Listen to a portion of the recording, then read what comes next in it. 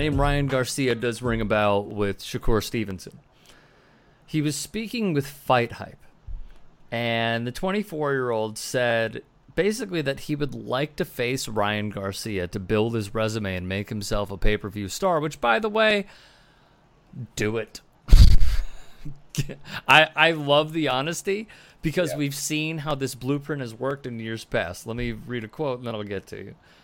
Ryan Garcia is doing what he's doing because of the fact he's got a big fan base and he's Mexican. That would make for a fight where even the public that don't know nothing about boxing or all the little model fans and the girls that watch him, they're going to be tuned into me and Ryan fighting. I could become a big star way outside of boxing. They keep putting a narrative out there.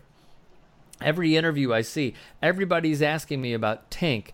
It ain't me just talking about him. I don't ever bring his name up, and what he's doing is good for what he's doing. I'm happy to see him from the trenches in Baltimore. I'm happy to see what he's doing. I think it's definitely realistic, us fighting. But the people forget is that we're going to clear out divisions. We're going to clear out a lot of the smoke. That latter was about Tank Davis. My apologies. I didn't make a note of that. But on the Ryan Garcia front, we'll get to Tank in a second. On the Ryan Garcia front, I do agree that if they were to fight, Shakur's popularity would go way up because hypothetically in that fight, Ryan would come in as undefeated, Shakur would come in as undefeated. The pure boxing heads know the although it's unfair in my opinion, the similarities that many pundits are saying about Shakur being like who? Floyd Mayweather, the popularity of Ryan being all over like TikTok and Instagram and showing off his hand speed. People are aware of it. This would be huge for Shakur. I just don't know what would happen when they do meet because it is not imminent.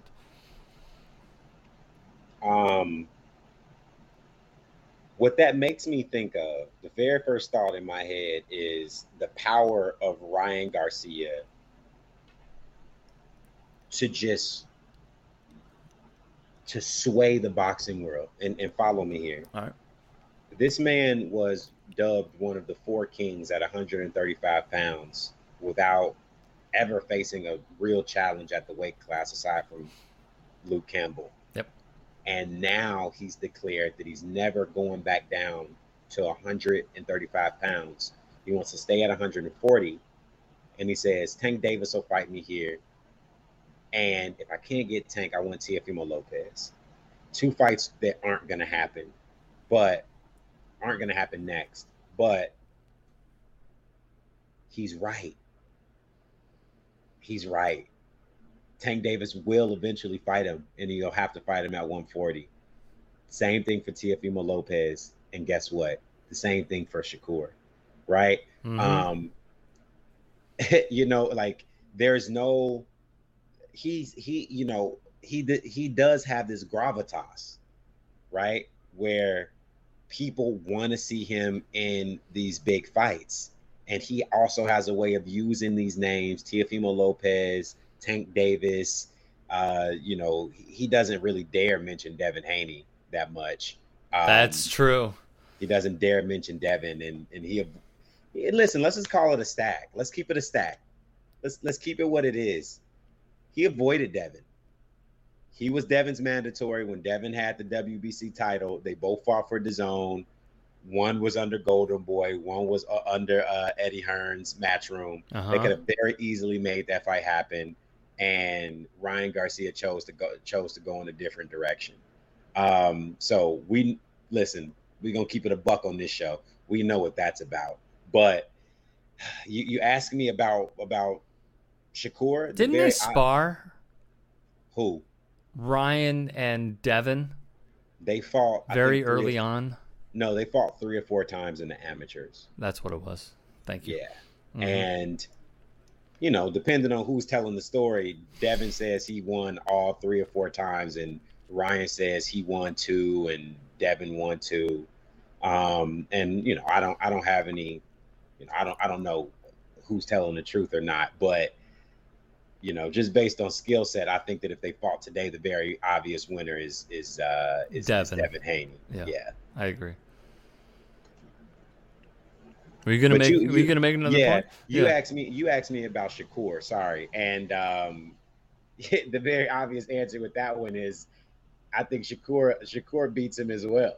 You know what I mean? Just I don't know who. The better question is I don't know who beats Shakur. Like if he stays on this path, bro. Yeah. You might need the next guy to come about out of nowhere. Because let's just be real about this. If he fights Ryan, in 3 years? First off, we don't even know where Ryan is. Hypothetically, just for the sake of argument, he's undefeated. Shakur beats him. If Shakur were to fight Loma, I think Shakur beats him. If Shakur were to fight Devin, interesting. Way more interesting. Because they've sparred, and you've seen the sparring, right? Correct. They've sparred, and them fighting at a bigger weight when they're more established is super intriguing. But as we record this in the middle of July 2022, I don't see Tank beating Shakur.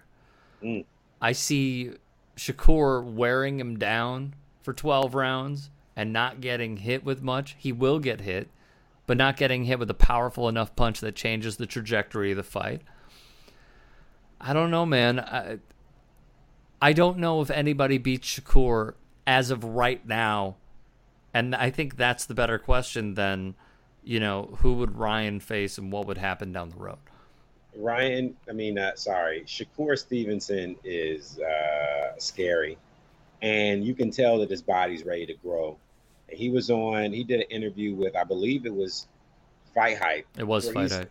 And he said, listen, this is no secret. He's like, I'm moving up to 35 and I'm moving there quick. And they did a really good job of asking him about Devin, because I think that is a collision course. I agree.